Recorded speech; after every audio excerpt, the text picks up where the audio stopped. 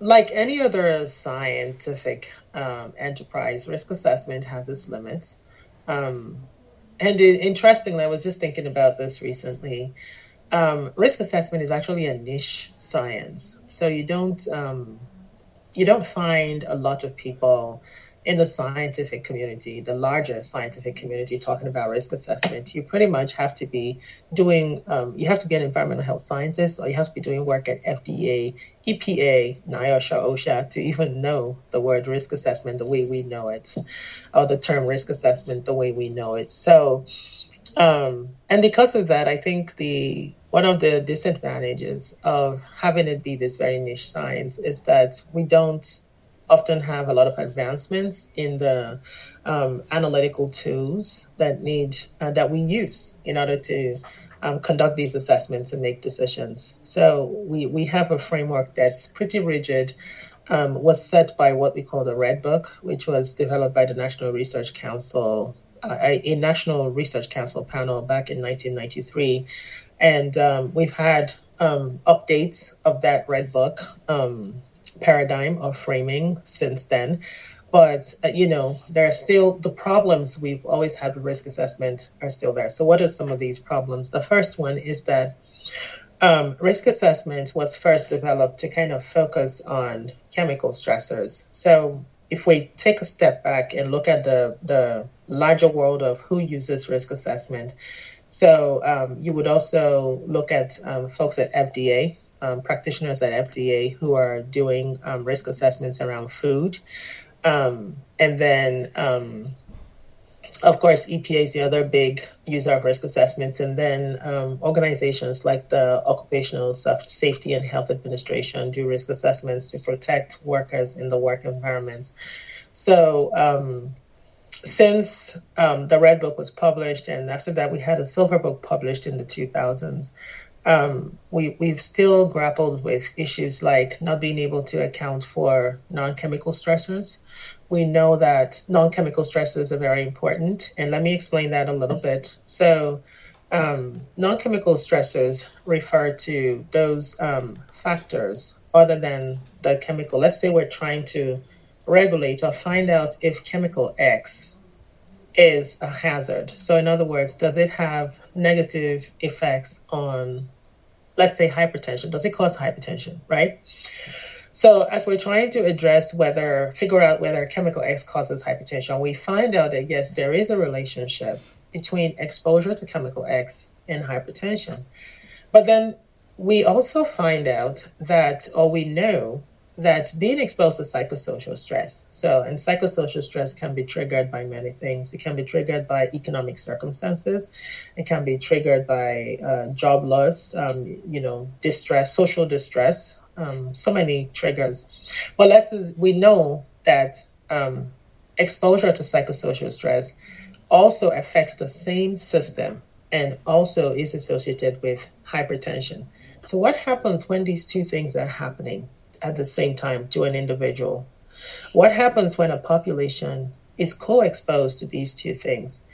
And what we're finding, for example, with lead exposure, so lead is the heavy metal that was used in paint several decades ago in the last century. So, with lead in paint, it has this negative effect in children and in adults too on cognitive function. So it affects the prefrontal cortex. And then we also now, in the last couple of years, have studies showing that psychosocial stress also affects the same part of the brain, the prefrontal cortex, and in the same way. And then there were now studies showing that when you combine these two stressors, the non-chemical stressor, which is psychosocial stress, and the chemical stressor, which is lead, that you now have this effect, this combined effect, and it's more than additive on the prefrontal cortex. So, what risk assessment has not been able to allow us to do is to consider more of these social stressors, if you will.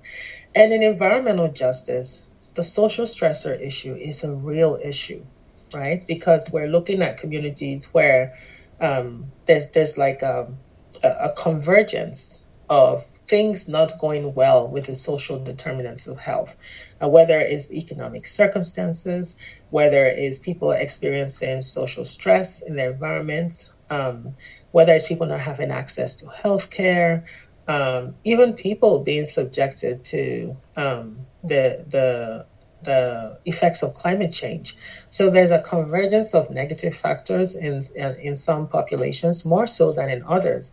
And what the literature consistently says is that the racial ethnic minorities or people of color are those who are most impacted by these other co-exposures. So the biggest thing for risk assessment in terms of moving forward is we need to develop a way for us to begin to think about these non-chemical stressors as the context of exposure.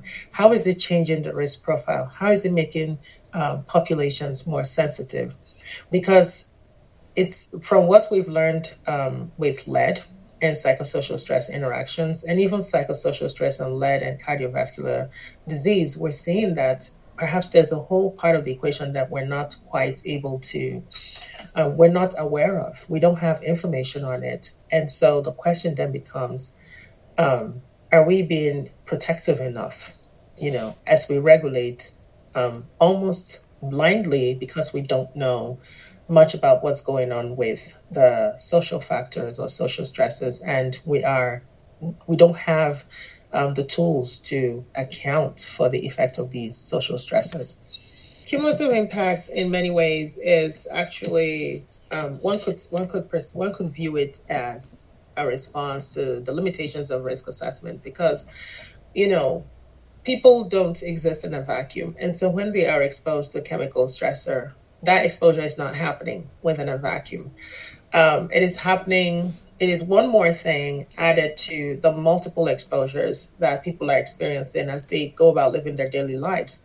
So those multiple exposures are exposures to other chemicals, right? So we have a stovepipe, or we have a facility in the community, chances are it's not emitting only one chemical. Chances are it's emitting a whole lot of chemicals. Good examples would be like refineries, petrochemical industries. They emit way more than one chemical. So that's all that chemical exposure happening at the same time as the exposure that EPA has been asked to regulate by Congress. Then, aside from the chemical exposures, there are all these other stressors. So if you look at communities that live by the fence line, these are communities that, have multiple social disadvantages. So they usually would have socioeconomic issues, food insecurity, not having access to healthcare, and so on. All that is going on. And we know that those things actually affect the biology. Those things affect the response, the state of the body and the body's ability to respond when faced with a toxic insult. And so you now combine the two, and the question is, what's happening to the risk associated with with the chemical stressor of interest when you have all this other stuff going on? And we know that it's not possible for the body to remain in a pristine state or to be operating optimally when it's faced with all these things. And so because risk assessment relies on mechanistic data, which is data where we're trying to establish biological plausibility, which is good, because if I told you that X causes Y disease, naturally you would want to know, can you tell me how? Like what changes? What are the precursor events? And so we go from this to cell damage, okay? And then from cell damage, we go to like fatty liver, and then from fatty liver, we now go to cancer. So when we do that, it makes our risk assessments stronger, because then we can argue. And if we're taken to court, we can say, there is no doubt from a biological perspective, we must regulate this chemical, because if we don't, here is what can happen. But the problem is, we don't have enough data. We have thousands of chemicals that are out there. Even for some of the chemicals that are not so new, so we know about them, we don't even have enough information. It takes a lot of resources to get the type of data that is needed to establish biological plausibility. And so because of that, many chemicals that are out there, we don't have enough data to say anything about, to say much about, how exposure will result in a negative health outcome. And so when we don't have that biological plausibility or causal data, some people will call it causal data, what we end up doing is you're not able to do much with the risk assessment. You're not able to take into account. So if someone says, I'm also exposed to psychosocial stress, if we don't have the data to show that on its own, psychosocial stress is impacting the same target organ, and there's a shared mechanism of action, perhaps, and that, added data that would be amazing is that we're seeing an interaction between the exposure to psychosocial stress and this particular chemical we're regulating. So when we don't have those lines of evidence, what ends up happening is you can't really take into account that other factor, which is the psychosocial stress in this example. And a lot of our stakeholders and scientists are saying, well, what's happening then is we're not being as protective as we could be with our standards. So what happened is cumulative impact emerged as a way to kind of overcome the barriers in risk assessment. With cumulative impact, you're really taking a census, if you will, of the negative social conditions in addition to the negative chemical conditions in the community, and you're taking the census as part of your work or your assessment to inform a decision about maybe a facility, a permit for a facility that would limit the release of a particular chemical, or maybe even decisions about whether or not an extra facility should be opened in a community. So that's one thing that cumulative impacts assessment does that we're not able to do in risk assessment yet. So in terms of where we're headed at EPA, we are definitely keen on being able to look at combined exposures. So a lot of times when we use the term cumulative, it kind of triggers a lot of meanings for different people.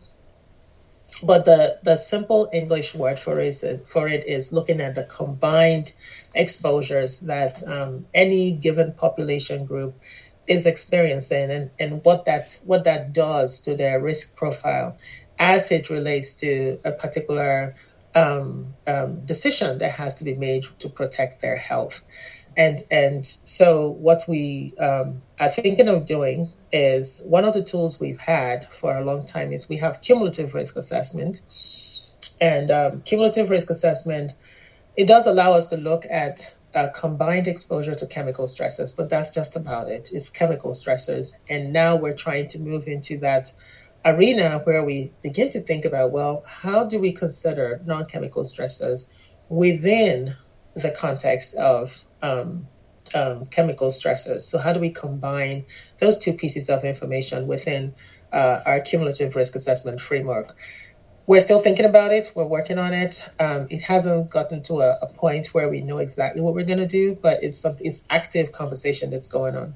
And then the other part is the cumulative impacts assessment approach, which is less dependent on establishing causality and less focused on, establishing biological plausibility using mechanistic data. That piece is now being developed. It's very, very heavy on just using indicators such as identifying communities that have potential vulnerability or sensitivities. It's almost like an implied some kind of consensus that, if people have food insecurity and can't eat 3 square meals or eat healthy foods, we have to assume that that their bodies are not operating optimally. If people don't have jobs, people don't have access to healthcare, we have to just assume that all is not well. And there's a lot of data showing that, for example, when people don't have access to healthcare, they're not taking care of, say, their cardiovascular issues, right? And they're not taking care of their diabetes. And so if you have like a cardiovascular toxin, or if you have something that's an endocrine disruptor, or even with diabetes, diabetes negatively impacts the immune system. So if you have someone whose immune system is not operating optimally because they have diabetes, you can make a lot of safe assumptions about what exposure will do to them if that exposure requires that the immune system take action to prevent it from exerting a negative impact on health. So that's why we have a lot of focus on cumulative impacts assessment right now. And in the agency, we're trying to see how we can learn from states like New Jersey, California, who have been, working on using cumulative impacts to inform some of their key decisions. And we're trying to see what we can do with their experiences and what they've been able to accomplish, and how we can use it to also inform some of the decisions that we have to make at EPA. So that's an active conversation that's going on right now among EPA scientists and decision makers.